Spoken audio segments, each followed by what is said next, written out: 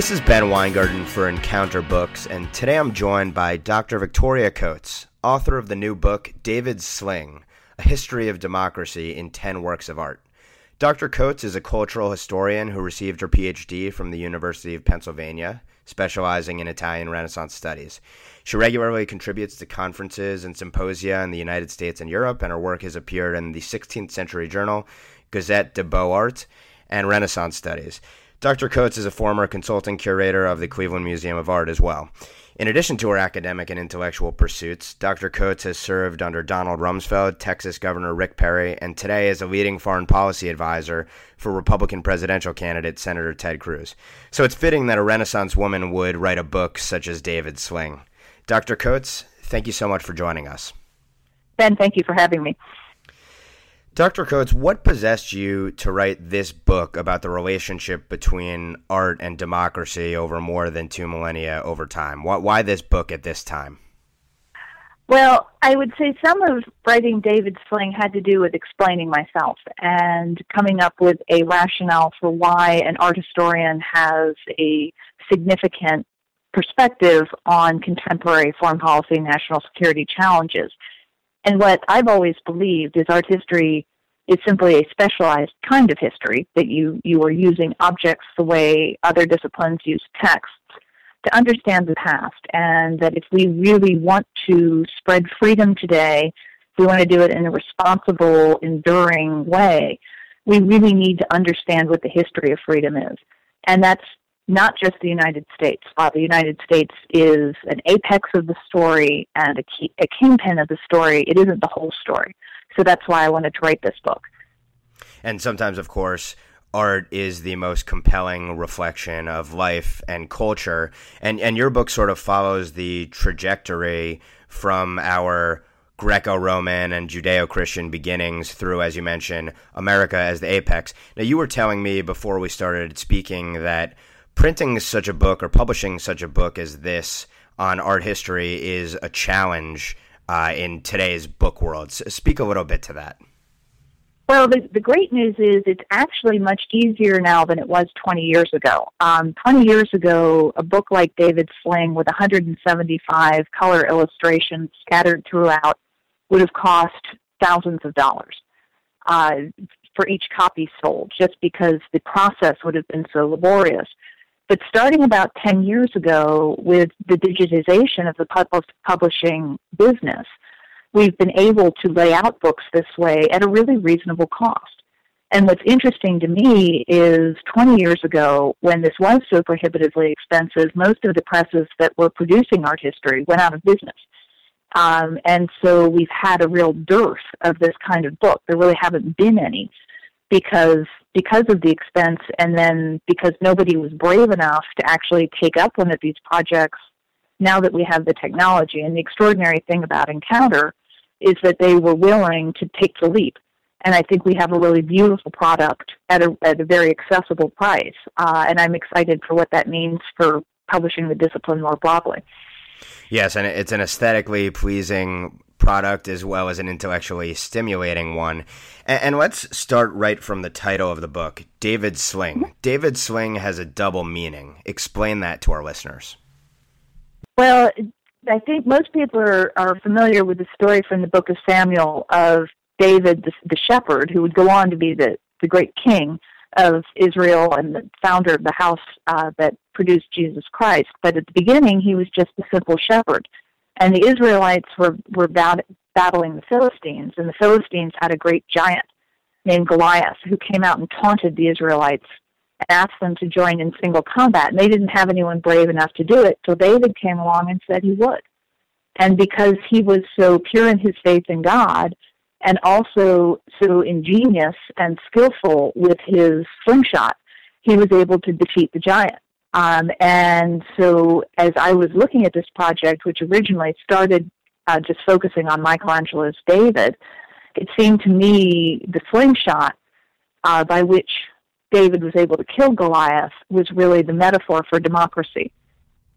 Yeah, and America, of course, as sort of an underdog nation. And when you think about technology and art and advancement as well, the entrepreneur is the seminal sort of underdog figure. So there really are a number of primary, secondary, and tertiary meanings that one can interpret from the title of your book as personified in David and his sling. Now, looking at sort of the opposite side of the coin, one work that you reference, a piece of architecture that you reference and you have a chapter about, is the Parthenon. I visited the Parthenon a couple of years ago and was struck by the fact that here was a symbol of democracy by the classical definition of democracy as the height of civilization, and yet today it's surrounded by what is basically a decaying country, and that sort of shows the rise and fall, and that democracy isn't something that's guaranteed. It needs to be protected. Speak a little bit to the significance of the Parthenon. Oh, absolutely, and the only problem then is you're about 2,300 years late. Because the Athenian experiment in democracy was dramatic, it was original, it was the first one, and it failed in about 150 years. So one of the great lessons of David's sling is that freedom is not inevitable.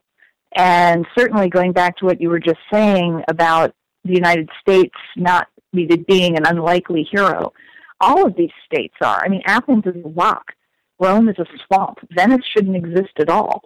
Holland is underwater. Florence is flat. It's a market town. These are not places that you would assume are going to flourish. But because of the remarkable effects of democracy, and particularly democracy when married to free market principles, which is really central to the Florence, Venice, and Holland chapters, you have this remarkable both economic and creative flowering that allows for the creation of the works of art that each of these chapters study. So I think it's certainly not an exclusive arrangement between freedom and creative genius, but we have a wonderful pattern of these over time, which when we trace them, I think gives us a new appreciation for what Western civilization has accomplished. And there's also an element of creative destruction in terms of political systems when you think about the fact that our founders saw the failures of all these systems, including the dangers of democracy, qua-democracy, pure democracy, and chose a republican form. And so you see that we sort of build on the vestiges of these past civilizations. Now, you obviously highlight 9 other pieces of architecture or art as well in your book. What are one or two of the pieces or locations that you'd like to highlight for our listeners? Well, it's a little hard because each one of them was a wonderful learning experience for me, even ones that I had taught and studied for many years, because this line of inquiry, the notion that democracy would inspire great art, is not very fashionable in the academy right now. So none of these works have really been looked at in this context. And one of the ones that might be very surprising to your listeners is St. Mark's in Venice, which most people think of as the Cathedral of Venice. It's nothing of the sort. It's the palace of the duly elected leader, or it's the palace chapel, rather, of the duly elected leader of Venice, the Doge.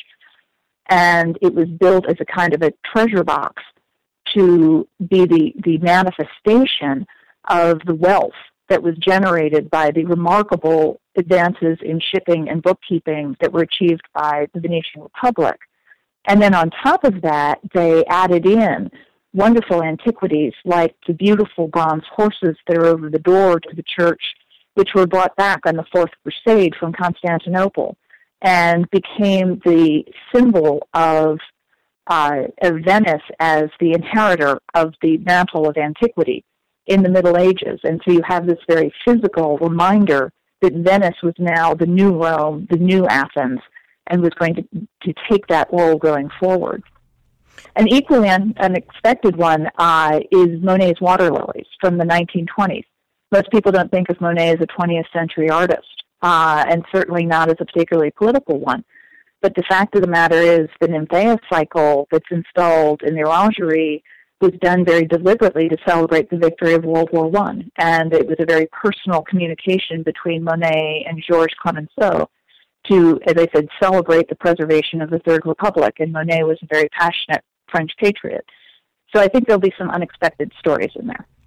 One of the tensions that I noticed, and sort of when you think about culture more broadly, it's sort of always looming in the background, is the fact that these works of art throughout history have been financed because wealth was created and there was an ability for folks to indulge in the arts and sort of spend into the splendor of these various civilizations. Yet so frequently when you look at the intelligentsia in general and artists in particular, they have such a leftist worldview. So how do you sort of tie that to the idea that freedom and prosperity and art go hand in hand, yet the artists, who themselves are pure entrepreneurs in reality, typically have a worldview so anathema to the system in which they live and create?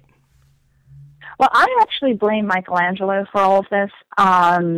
It's really his fault, and I don't think he did it on purpose, but he really pioneered the notion of the artist as the independent creator. And it's in many ways ironic because Michelangelo at the same time was a committed patriot. He was a just devout proponent of the Florentine Republic. And I don't think he would have done what he did with the intent of divorcing artists from participation in free systems in a way that we would consider to be salutary. But that's sort of been the effect. And what's maybe the most interesting case study is Picasso, because he's the last chapter, he's the 10th chapter, and he painted the Great Guernica in the late 1930s to protest against the dramatic Nazi and Franco combined bombing of the Basque town, terrible slaughter of civilians, which was sort of a test run for the Luftwaffe. But because of advances in communications, rather than just sort of being buried, the event was telegraphed around the world within hours with pictures. So everybody saw the slaughter and the destruction. And Picasso, who was in Paris at the time and had been commissioned by the exiled Republic of Spain to do a major mural for their World Fair pavilion, and had been struggling with it, said, I have my subject. He said, I'm not generally a political artist, but I want to do this. And he paints the great protest picture, this massive black and white fractured image of destruction. And what's so ironic in Picasso's case is he could see the existential threat of the Nazis. He understood they weren't just trying to take over one state, they were trying to extinguish liberty. But he couldn't see it with the Soviets. He couldn't see it with communism, or he wouldn't see it. And so while on the one hand he was able to embody the resistance to one existential threat of the 20th century, on the other he couldn't see the other. Applying your thesis about democracy and liberty more broadly going hand in hand with artistic creation and flourishing, if you were to look at that thesis in today's society, which in the West is increasingly, and hopefully the pendulum swings the other way on this, but is increasingly an illiberal, liberal bastion, do you suspect that artistic creation will decline proportionate with the growth of this sort of progressive, squelching creative and artistic freedom kind of mindset? I think it'll probably move to an unexpected place. And one of the most interesting examples from the last maybe 15 years is Ai Weiwei's Bird's Nest from the 2006 Olympiad in Beijing, because this was supposed to be an expression of China's embrace of the Greek tradition. I mean, the Olympics originating in ancient Greece, sort of a symbol of democracy. And Ai Weiwei, a great artist and designer, is going to put up this stadium that will imitate the monuments of ancient Greece. But after the Olympiad, he came out and said, look, he said, this thing is a false smile.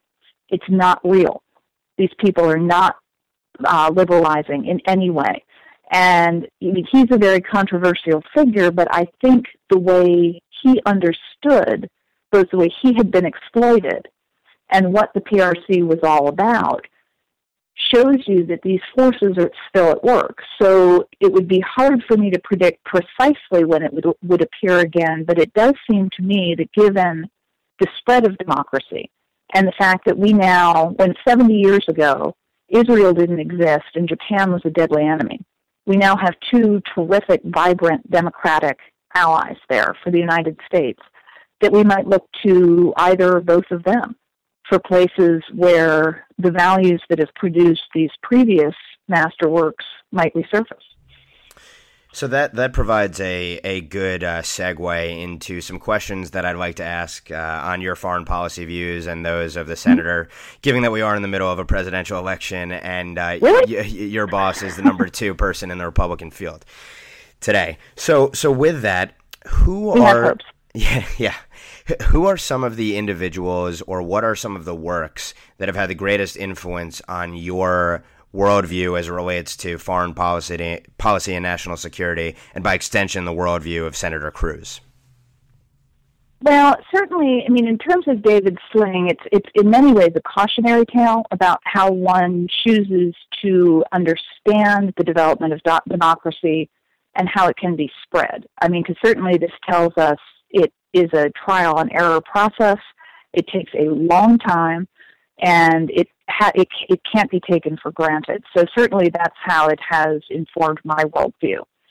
For Senator Cruz, I know he looks very much for models of success, which sounds very simple, but it's amazing to me how many people will look at failed models and sort of try again, using tactics that have not been particularly successful.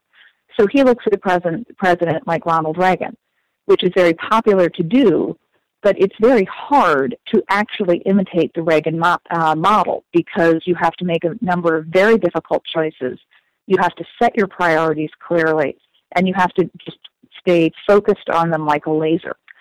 And so as he looks at our challenges today, he would see Reagan's and Kirkpatrick's and Fred Ickley's interaction with the Soviet Union as a great model, that you don't pretend that you can domesticate them.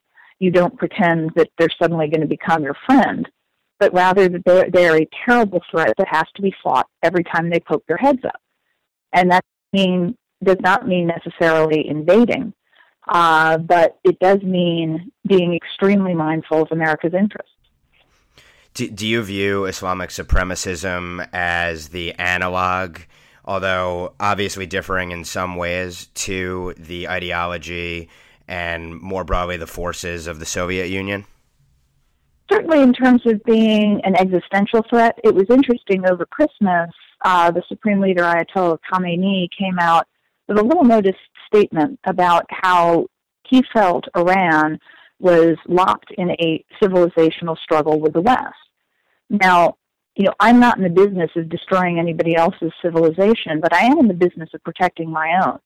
And when somebody says they're out to destroy it, I think we should probably pay some attention. And so, it's not, as you said, directly analogous to Soviet totalitarianism, but it could only be a matter of time.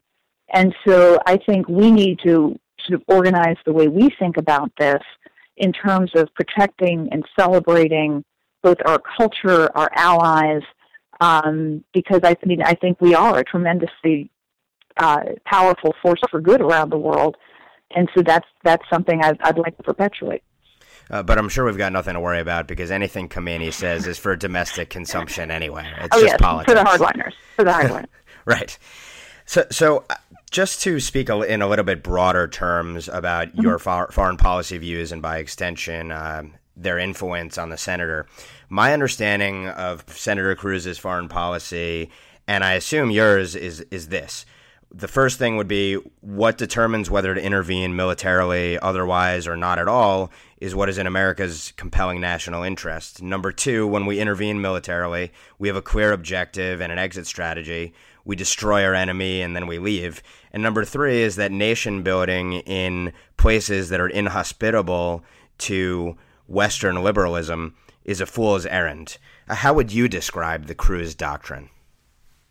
Well, I resist doctrines because I think doctrines, when you say, okay, this is the way I'm going to approach every problem, can sometimes lead to maybe not sloppy thinking, but maybe not the most creative thinking. So I tend to think more in terms of principles, and that may just be semantics, but Certainly for military force, there's a reason the biggest country Reagan ever invaded was Grenada. He didn't have to send hundreds of thousands of troops into Czechoslovakia. Now, that said, he did have to make a significant, expensive, well-thought-out, creative investment in our military. And I think that's something a lot of people who like to say peace through strength, I'm Reagan-esque, are not willing to engage in a really serious way. So, that would be one element in it. I think, absolutely, as you said, if you are going to engage in a military action, you need a plan. I think you also have to be very clear-eyed that very few plans survive contact with the enemy. And so you need to be clear with people that you've done your due diligence. This is what you want to have happen, but that war is a nasty, messy business. And when we get involved with it, we as a nation have to be prepared for it to take unexpected turns. But then finally, to give the people who are executing the mission everything they need, to finally bring it to victory, and that can be a process over time. So I don't know that that's a doctrine, but it would be a set of sort of guidelines for how we would approach this. Mm-hmm. And Senator Cruz gave a big foreign policy address at Heritage fairly recently, where he echoed a lot of what was outlined by Jeane Kirkpatrick, and I think he referenced Jeane Kirkpatrick and her famous essay, Dictatorships and Double Standards. And many of your sort of opponents on foreign policy from the quote-unquote right will say that they are truly those following in the footsteps of the Kirkpatrick mantle. I imagine you would argue that Senator Cruz actually is the true upholder of the Kirkpatrickian mantle. How would you respond to them? Well, I mean, I don't know who can channel Jeane Kirkpatrick best. It is interesting to me that many establishment institutions in foreign policy, just as they have in every other branch of policy, have been deeply disturbed by Senator Cruz and the kinds of approaches that he proposes, because he has very little time for quote-unquote conventional wisdom. And you have a lot of people whose sort of bread and butter depends on their position on editorial boards, their positions in think tanks, how their appearances on television, and all of that is based on a certain way of thinking that they've been perpetuating for 20 years. Now, the problem with all of that, as cozy and prosperous as it may be, is it hasn't worked. We're not in a good place. And I don't think either the left or the right has creatively approached the challenges of the 21st century in a way that will allow us to win this struggle.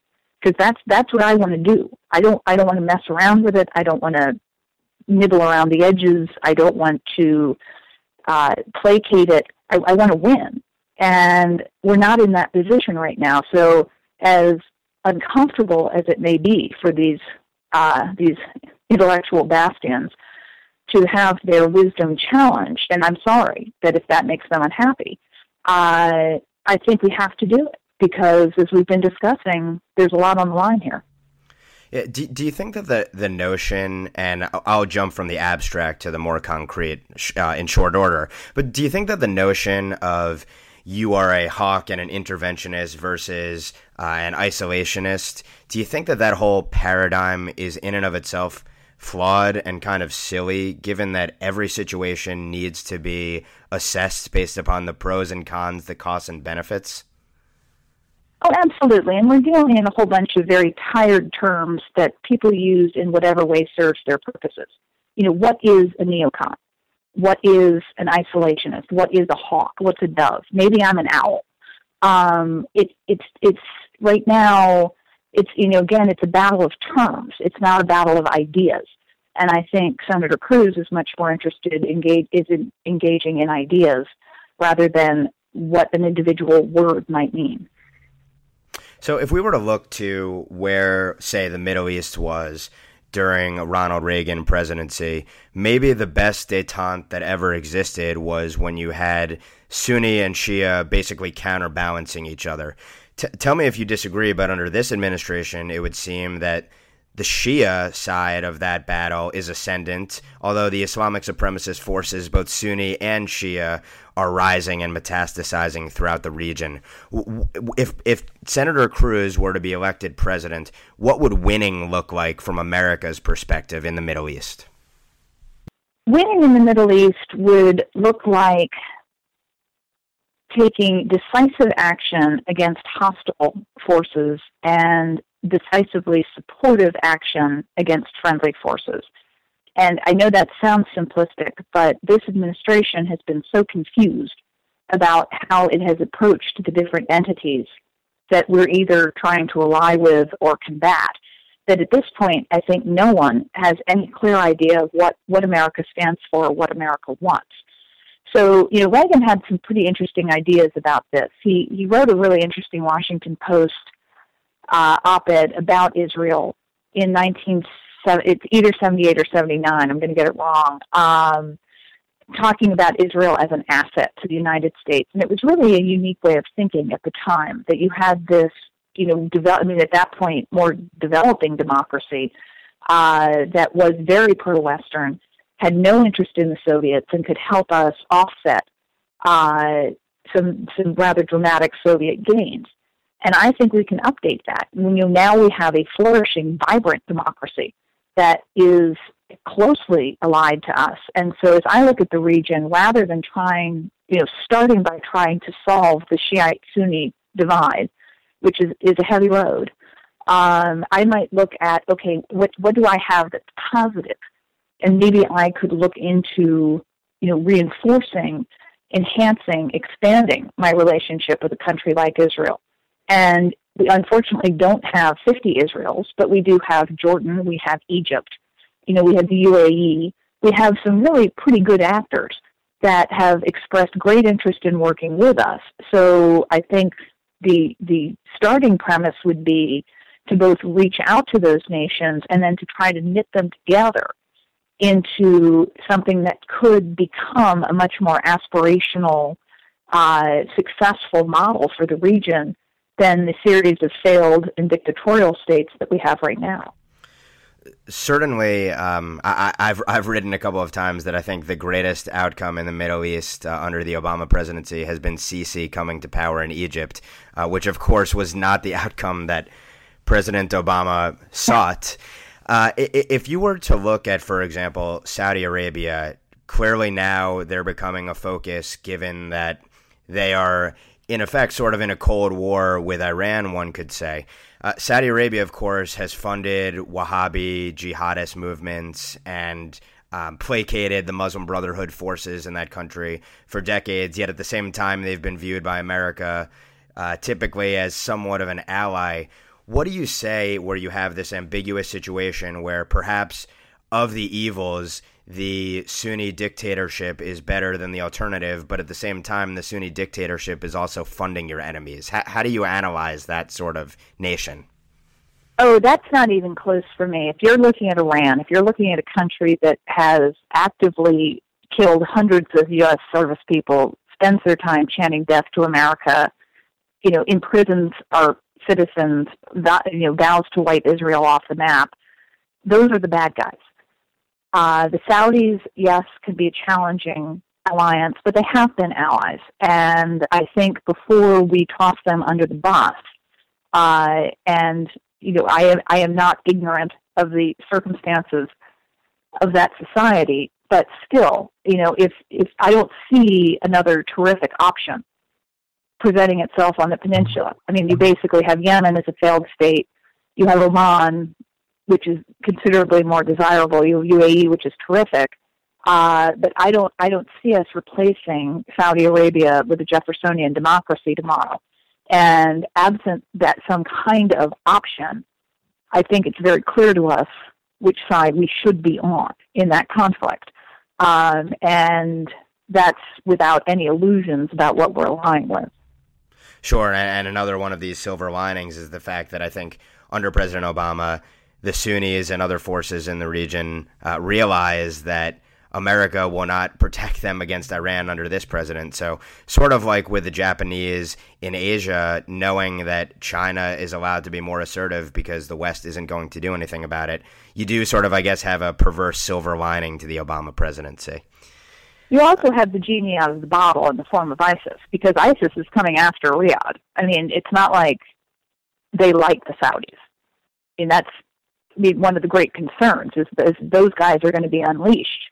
So I think there is some recognition of the problem this has created. And I would also like to get back to what you were saying about President al-Sisi and the great opportunity this represents in Egypt and the utter squandering that we've seen over the last 2 years of an administration that is still apparently pining for Morsi and Muslim Brotherhood. It's extraordinary to me that they behave in the way that they do. But, again, here you have someone who is certainly westward leaning. I mean, it might be very close to Sadat in 72, where you really have an opportunity. Sticking in that region, and then we'll do a quick pivot to Asia, and then I will let you go. Recently, obviously, there have been increased tensions between the Turks and the Russians, with the Turks shooting down a Russian plane that apparently went into their airspace. Senator Rubio and many others on the Republican side indicated that they would come to the aid of Turkey under NATO obligations. Now, my question is, it's clear that Erdogan in Turkey is no fan of the West and himself is an Islamic supremacist who has aided, abetted, and enabled those who have aims anathema to ours. So why should we be coming or offering to come to their defense against the Russians today? This is one of the most complicated pickles into which the Obama administration has put us. And we should bear in mind that the very first phone call President Obama made after his inauguration was not to Downing Street, it was not to Tel Aviv, it was to Erdogan. And this was his way of reaching out and showing where his priorities would be. And as we've discovered over the last 7 years, this has not worked out well. The Turks have been behaving extremely badly. And yes, they remain a NATO ally, but Israel isn't a NATO ally. Japan isn't a NATO ally. I might be more inclined to go and save them from a foreign invasion. And it's not that the Russians have invaded Turkey.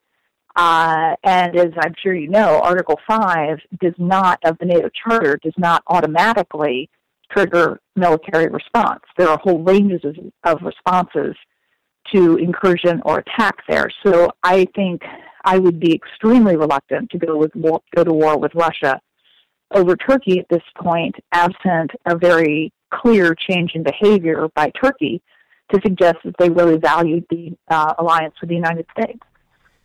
Russia has really capitalized on our lack of moral clarity and basically has embedded themselves among those both Sunni and Shia throughout the Middle East. I mean, in some respects, they're an Iran proxy when you look at Syria and their material support for Iran's nuclear program for years. On the other hand, they're also making entrees into Egypt and elsewhere in the region.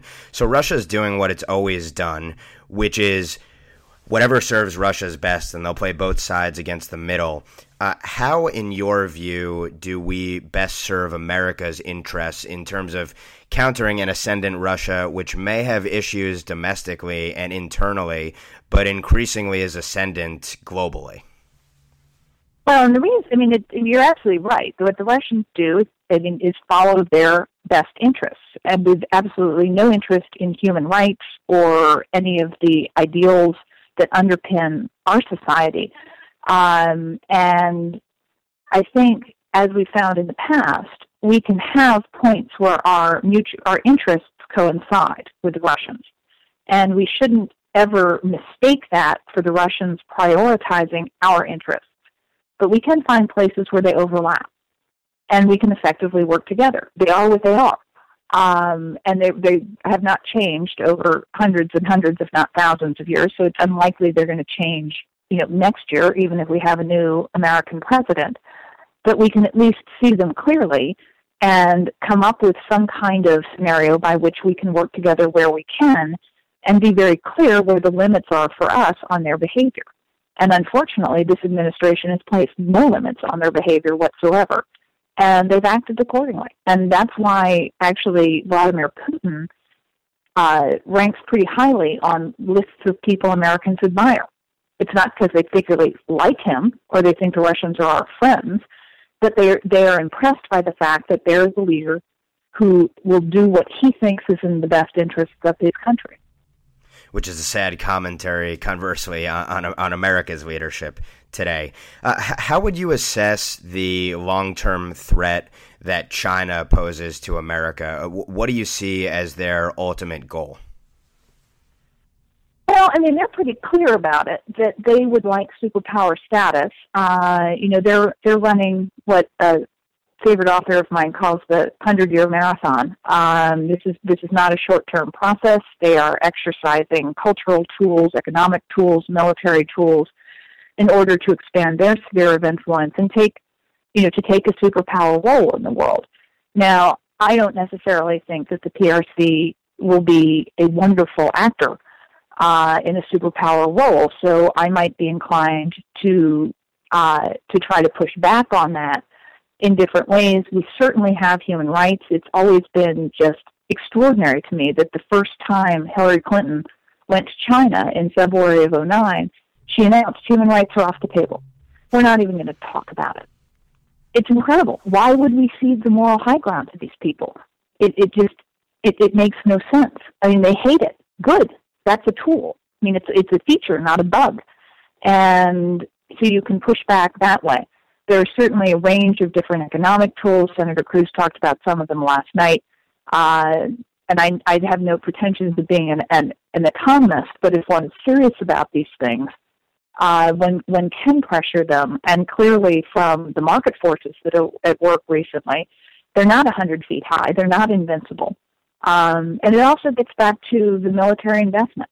If they know America is strong, if they know we have carrier groups that can be deployed, if we have long-range strike bombers that we can use, then they're much less likely to behave in a way that we would find unpleasant, because they know there's going to be a repercussion. But if we refuse to make these investments the way this administration has, then they know there isn't going to be any retribution, and they're more likely to act aggressively. Would a President Cruz harden our infrastructure against an EMP or other cataclysmic weapon like that? Absolutely. I mean, this is something he's been talking about for a couple of years now, that we are really dancing on some thin ice here. When we start to think about how so many different elements, I mean, just of our basic way of life, from medical to food to communications, are based on new technologies that are not sufficiently protected. And I know on the left, they like to think of this as sort of conspiracy theory and, everything will be fine. But, I mean, I've seen the numbers, I'm sure you have too, the projections of what could happen. I mean, and all you have to think about is Hurricane Sandy. I mean, that wasn't a bomb, that was a storm. And if you get something worse than that, whether it be artificial or natural, we can be looking at just a severe economic blow, a loss of life that we can prevent. And so it seems to me crazy we wouldn't take the steps necessary to preserve, this really wonderful way that we live.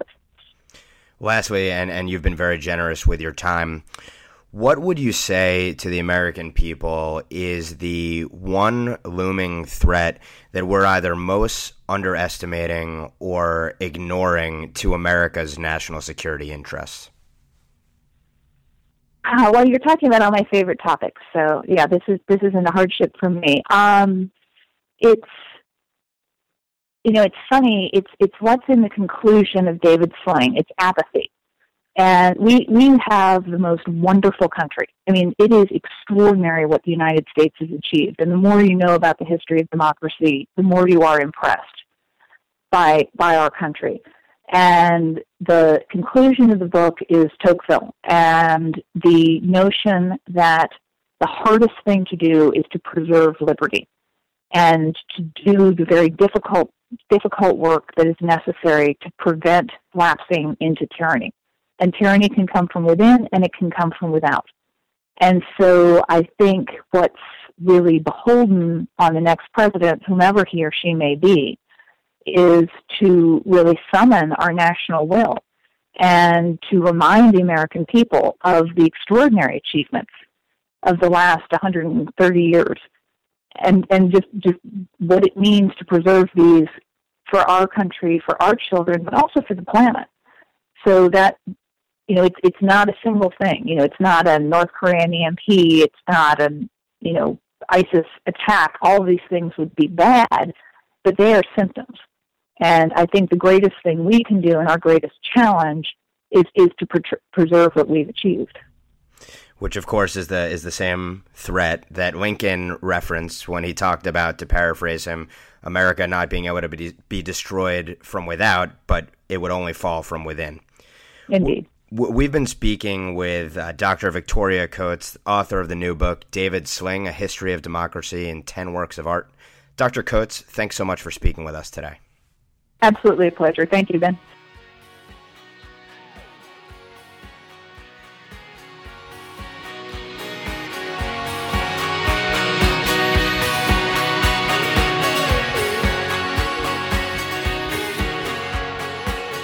Intro and outro courtesy of Kurt Vile's Freeway.